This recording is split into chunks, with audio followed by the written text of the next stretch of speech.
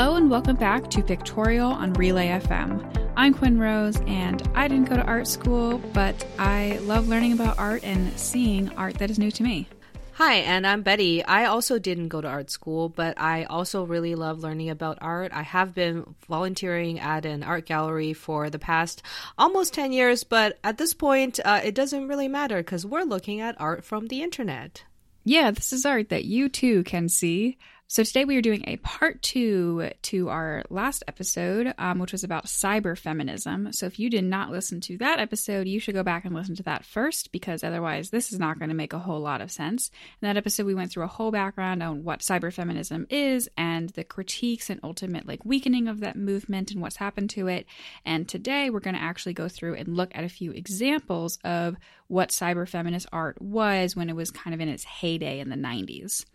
Now, I do have to say before we get going, as one of the main premises of cyberfeminism was that the art that they made was very graphic and in your face and subversive and often quite sexual. All the art we're looking at is very not safe for work. The conversation we will be having about it, we will keep it PG, of course, but just a blanket warning for all of these pieces. Do not click these links unless you are, don't click these links at work is what I'm saying. Yeah, I'll have to make sure I put a big disclaimer in the YouTube version of this as well. So when people... I didn't even think of the YouTube version. Yeah, when that comes out, we'll have a big disclaimer at the beginning, which hopefully is what you'll be seeing on the screen right now. I mean, it's not pornography. There are some images from all of them that are perfectly reasonable. It's just you never know what you're going to get if you keep scrolling kind of thing. Yeah, it's sometimes there is a fine line between oh, this is just nudity in art to this is a little bit too much. But yeah, I would say... Well, I guess I haven't seen any of this yet, but I'll be the judge of that once you show them to me. Sure. So we are going to start out with one of the most classic pieces of cyberfeminist art, and this is called All New Gen. And so this was created by the VNS Matrix, who we talked about in the last episode, they were this little collective that was... some of the founders of cyberfeminism, basically. They were the people who wrote this thing called the Cyberfeminist Manifesto for the 21st Century. They were in Australia, but in 1991, 4 women came together and called themselves the VNS Matrix, and they created this thing called All New Gen. And what it is a video game. Originally, in its first conception, wasn't an actual interactive video game, but a year or two later, they were able to actually put it together and to be an actual interactive video game. A few very interesting things about this. One, the beginning screen of it asks, what is your gender? And you can click male, female, or neither. But if you click male or female, it sends you into this loop that ends the game. You have to pick neither. Wow, that seems ahead of its time. Yeah, a lot of the stuff that cyberfeminism was doing, it was very woman focused, but it was trying to be very subversive with gender, and especially in the way that sort of biology and gender are connected, and wanting to really break down that association, which we'll see more in other pieces that we're going to look at as well. But the basic premise of the game is you have a little army, and you are hacking into what is called the Big Daddy mainframe. It's a very subtle symbol of the patriarchy. The whole idea is, the internet was a very masculine space, still is. It was aggressively gatekept, I guess that's how you would say that, by men in power and culturally and all these different ways.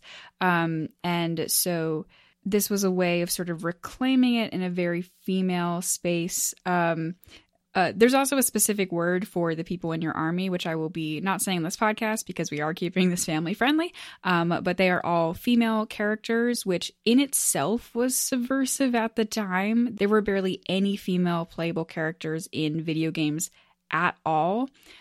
Just as a little video game history note here, this was after Metroid came out, which is I think the first game, or at least the first mainstream game in which he played as a woman, but the fact that the playable character was a woman was like a huge reveal and like kind of a secret. In the first game, you could only find that out. Like the character only took off her helmet at the end of the game if you beat it in under 5 hours. It was like a very big deal.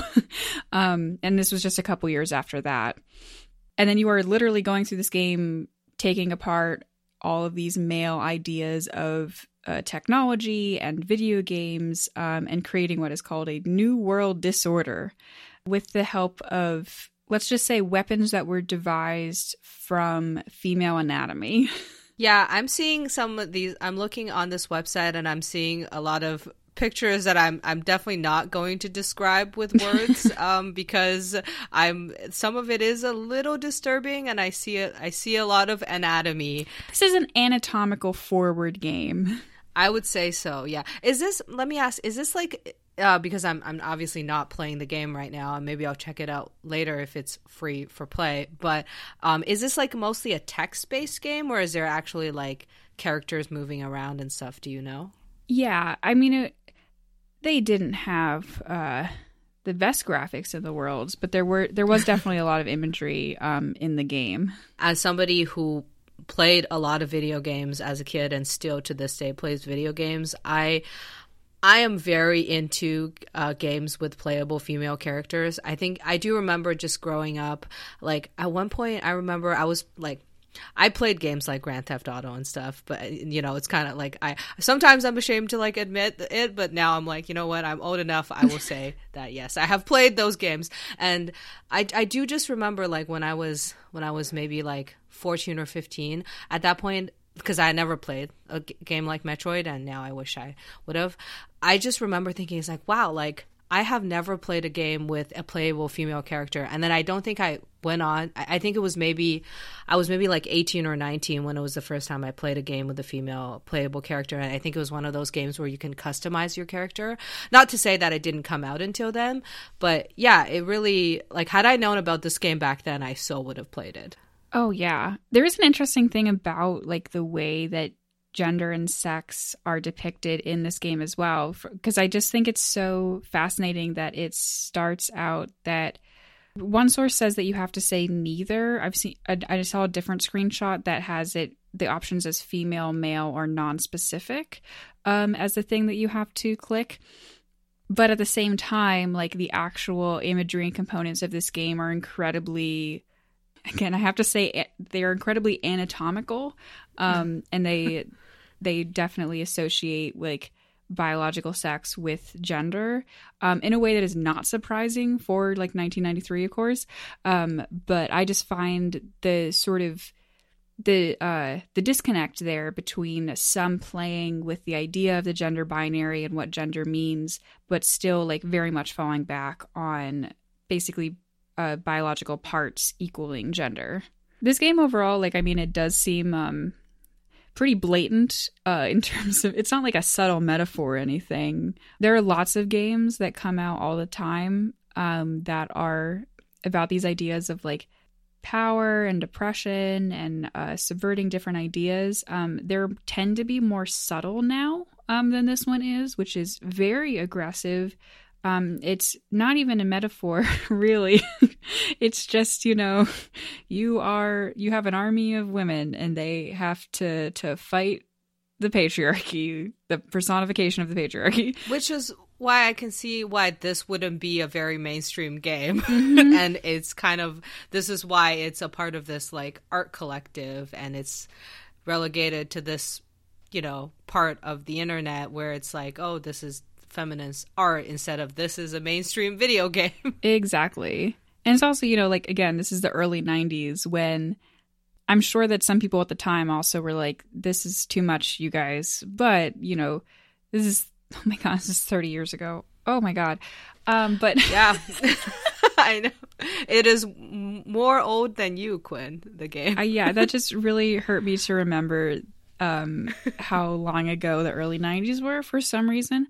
But anyway, but the level of like feminist discourse and like gender discourse was very different then. And even though this is the kind of thing that ultimately was like heavily criticized in cyberfeminism as a movement of like style over substance, basically, beyond their failure to be intersectional.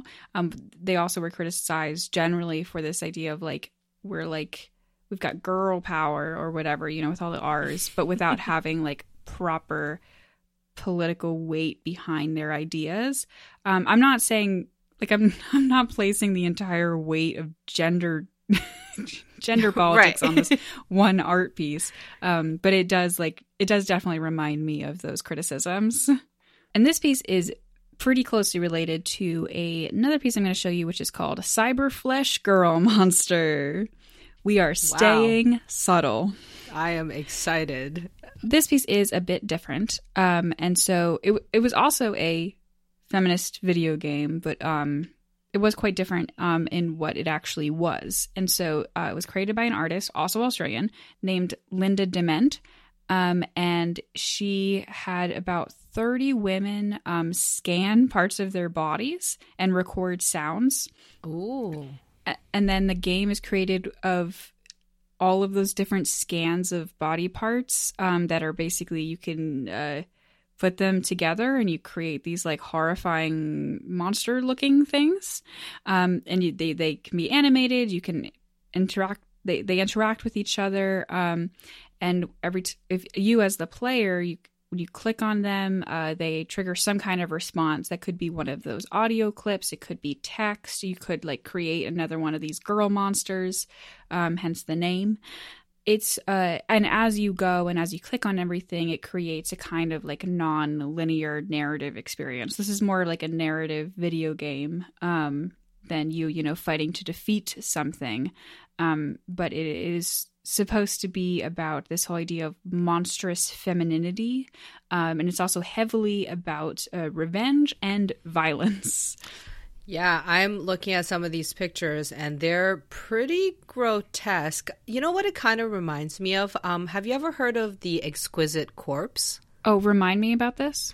So it's basically like you have a big blank piece of paper and then somebody draws one little thing, but then they cover it up and then another person continues it. And then I did this at one of the I think one of the VidCons I went to, where like the art assignment had a booth where we did an exquisite corpse, where we basically a bunch of people collectively create this like giant monster is what it always ends up being, like when you continue somebody else's drawing over to like a large piece of paper.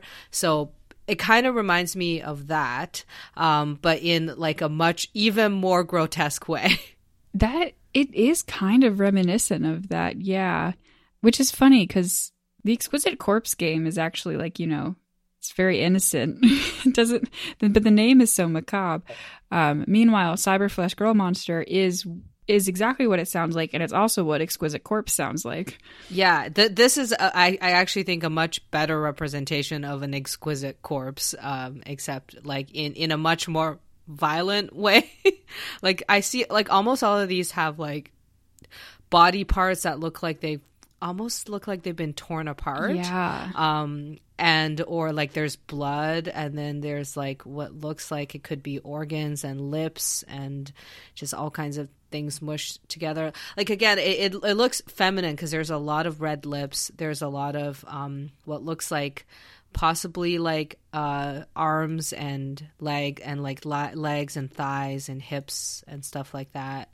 But like coming out of weird angles and mushed together in like really grotesque ways. Like I keep using that word because that's all I see. It's just correct. And yeah, it's all edited together onto black backgrounds, and it's a way that even though these are scans of actual people's body parts, you can't tell that they are from a scanner. They do look, just as you said, as if they've just been ripped off of bodies and placed together in unusual ways, which is fun. Again, like I think similar to the other one you showed me, like it does have that aspect of like rebelliousness of like, but like rebelling against society's, I guess, like preconception of what like, you know, a beautiful woman should look like. What this one is, it's almost like screw society, we're just going to tear our bodies apart and mush it back together. Like it has that sense to me. I don't know if that's what they were getting at. Yeah. It also reminds me of the way that female bodies are so objectified by media and by culture and reduced down to just body parts. I mean, this piece deals with incredibly adult themes and incredibly like violent themes, and it also like strikes me in the way the imagery is used, not only with all like the red lips and the sort of bloody images with some of them, the way it creates this surreal violence, which feels like the way that you might perceive your body or parts of your body after trauma, and feeling this disconnect as if they are no longer part of you. I feel like quite often in society or like in media or from what I see anywhere, there isn't a lot of talk about trauma to a body or like, you know, a body after going through surgery and after having parts like cut off. And that's what a lot of women eventually go through because of various illnesses and injuries and stuff like that. And I think this also is a way of reclaiming that, like, you know, you don't have to look like a perfect person in like a magazine in order to feel beautiful. Because like, to be quite honest, like some of this, again, like I know I use the word grotesque, like some of these images are kind of like grotesquely beautiful to me. Like that's how I feel. It's like there is this like sense of beauty that I see, but it's like it's not like it's hard to describe. Like it's more so it's more like I want to celebrate these like body parts just to de-objectify women or something. Like I don't even know. Well, that's very interesting. I have one more piece to show you, and I want to send this over to you now. This is a piece I have conflicting feelings about. It is called Brandon. It was made by the artist Shuli Chang, and it is about the story of a man named Brandon Teena, who was a transgender man who was attacked and murdered when he was very young. I believe he was 21. And sorry, before you continue, is this a true story or is this a... Oh, no, this is a true story. His story actually also inspired the movie Boys Don't Cry, which I have not seen, but I have heard of. It was a 1999 Hilary Swank film, and it was a fictionalized story of his life and his death. His murder, as well as the murder of Matthew Shepard, were two of like the most high-profile hate crimes that led to a reevaluation of hate crimes in the way that especially hate crimes against LGBTQ people were sort of looked at and handled. And so this art piece, which I said before, it's called Brandon. It was a online like website that had a narrative. It was actually the Guggenheim Museum's first commissioned online piece. So it's actually like a really interesting piece of history here. This is in 1998 and 1999 was when this piece was created.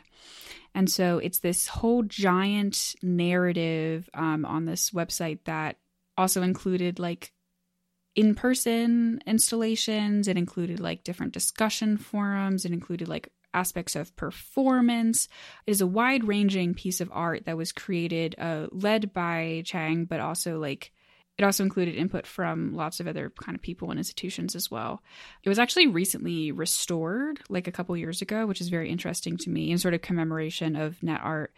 And the whole point of the piece, not only to explore like specifically Brandon's life and his death, was also, it's about these sort of ideas of like the way that people construct bodies online, the way that people construct bodies in real life, the way that oppression based on gender continues to exist even while you're on the internet. So this goes back to a lot of things we talked about in the last episode.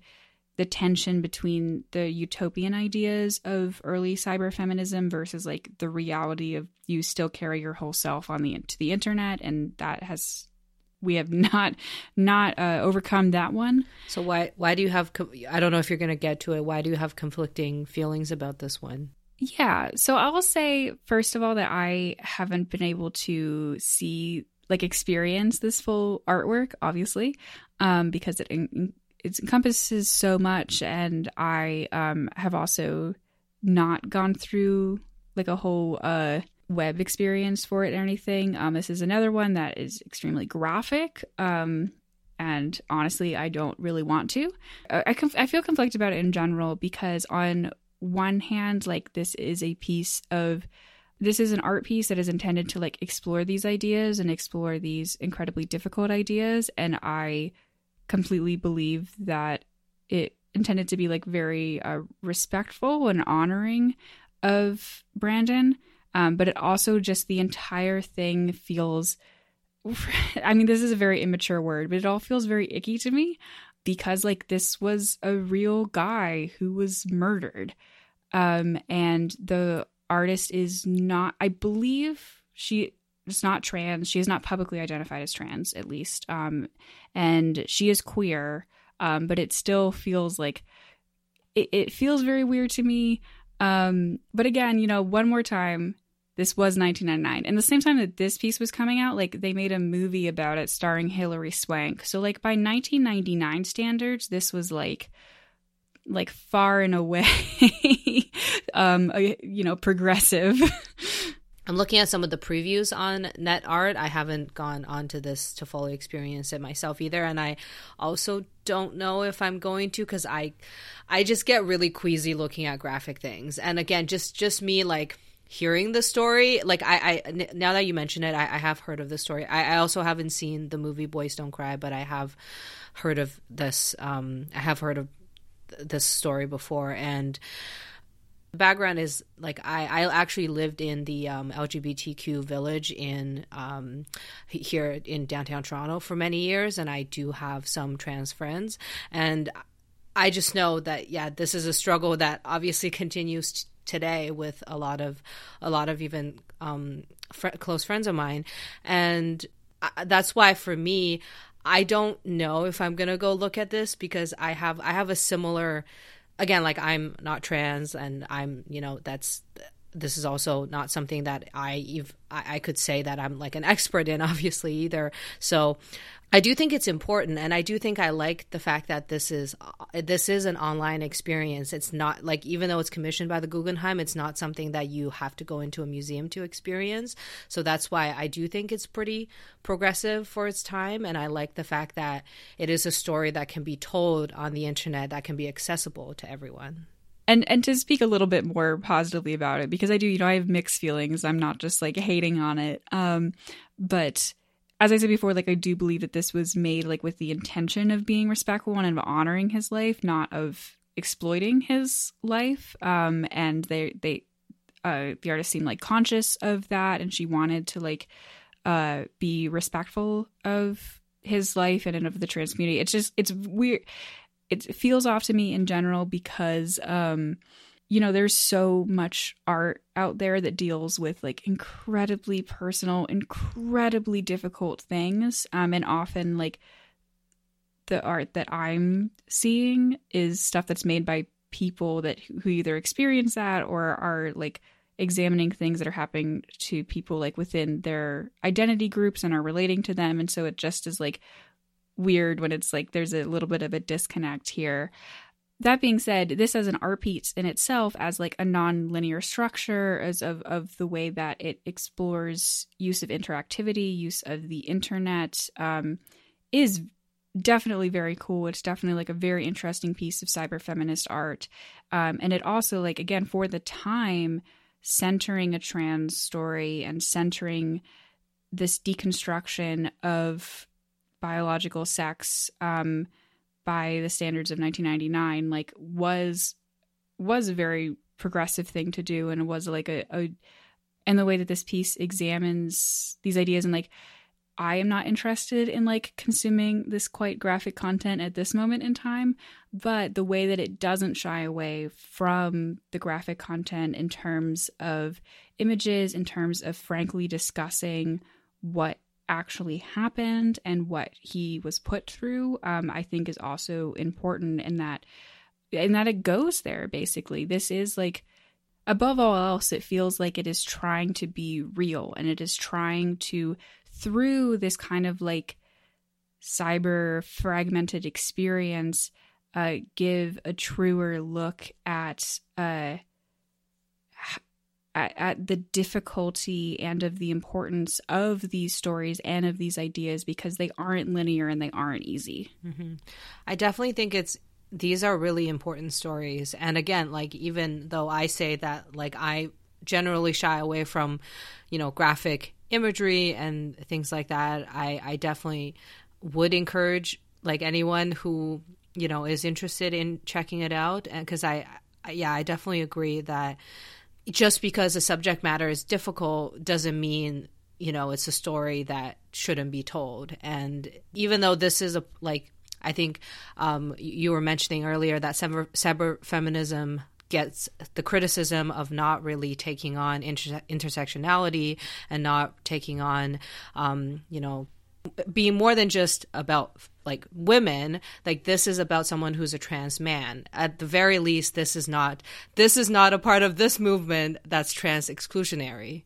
Well, that is going to be all for today. Thank you for chatting about these pieces with me. Got a lot of complicated feelings about them and their and how they fit into both this period in art history, but also this period in gender politics, and reflecting on something that, these pieces are mostly within our lifetimes. They span the period between me and you, from when I was alive to when you were alive and young-ish. Yeah, but so it's so interesting to see that even though these are like fairly recent, things have also changed so much and so rapidly because of social change, but also because of the technology since these were created. And for pieces that were focused on pushing the boundaries of culture and of pushing the boundaries of the technology that was available at the time, they are such fascinating snapshots of these very particular years. Yeah, these are definitely super interesting. Thank you for sharing these with me. I am a little bit disturbed, but also very glad that I was able to explore these pieces. Well, then my work here is done. Yay, disturbed but glad. As we're wrapping up here, I want to tell you about another show on Relay FM that you might like, and that is Top 4. Top 4 is hosted by Marco and Tiff Arment, and it's a monthly show that is about opinions, lists, and loosely enforced rules. So at every episode, they pick a different topic and they rank their top 4 in that topic. It might be Pop-Tarts, it might be Pringles, it might be woodland creatures. They really just talk about whatever they want. It is such a fun show. You will argue with them as you listen to it. You will find yourself agreeing on certain things and absolutely horrified at some of their other opinions. I really recommend it.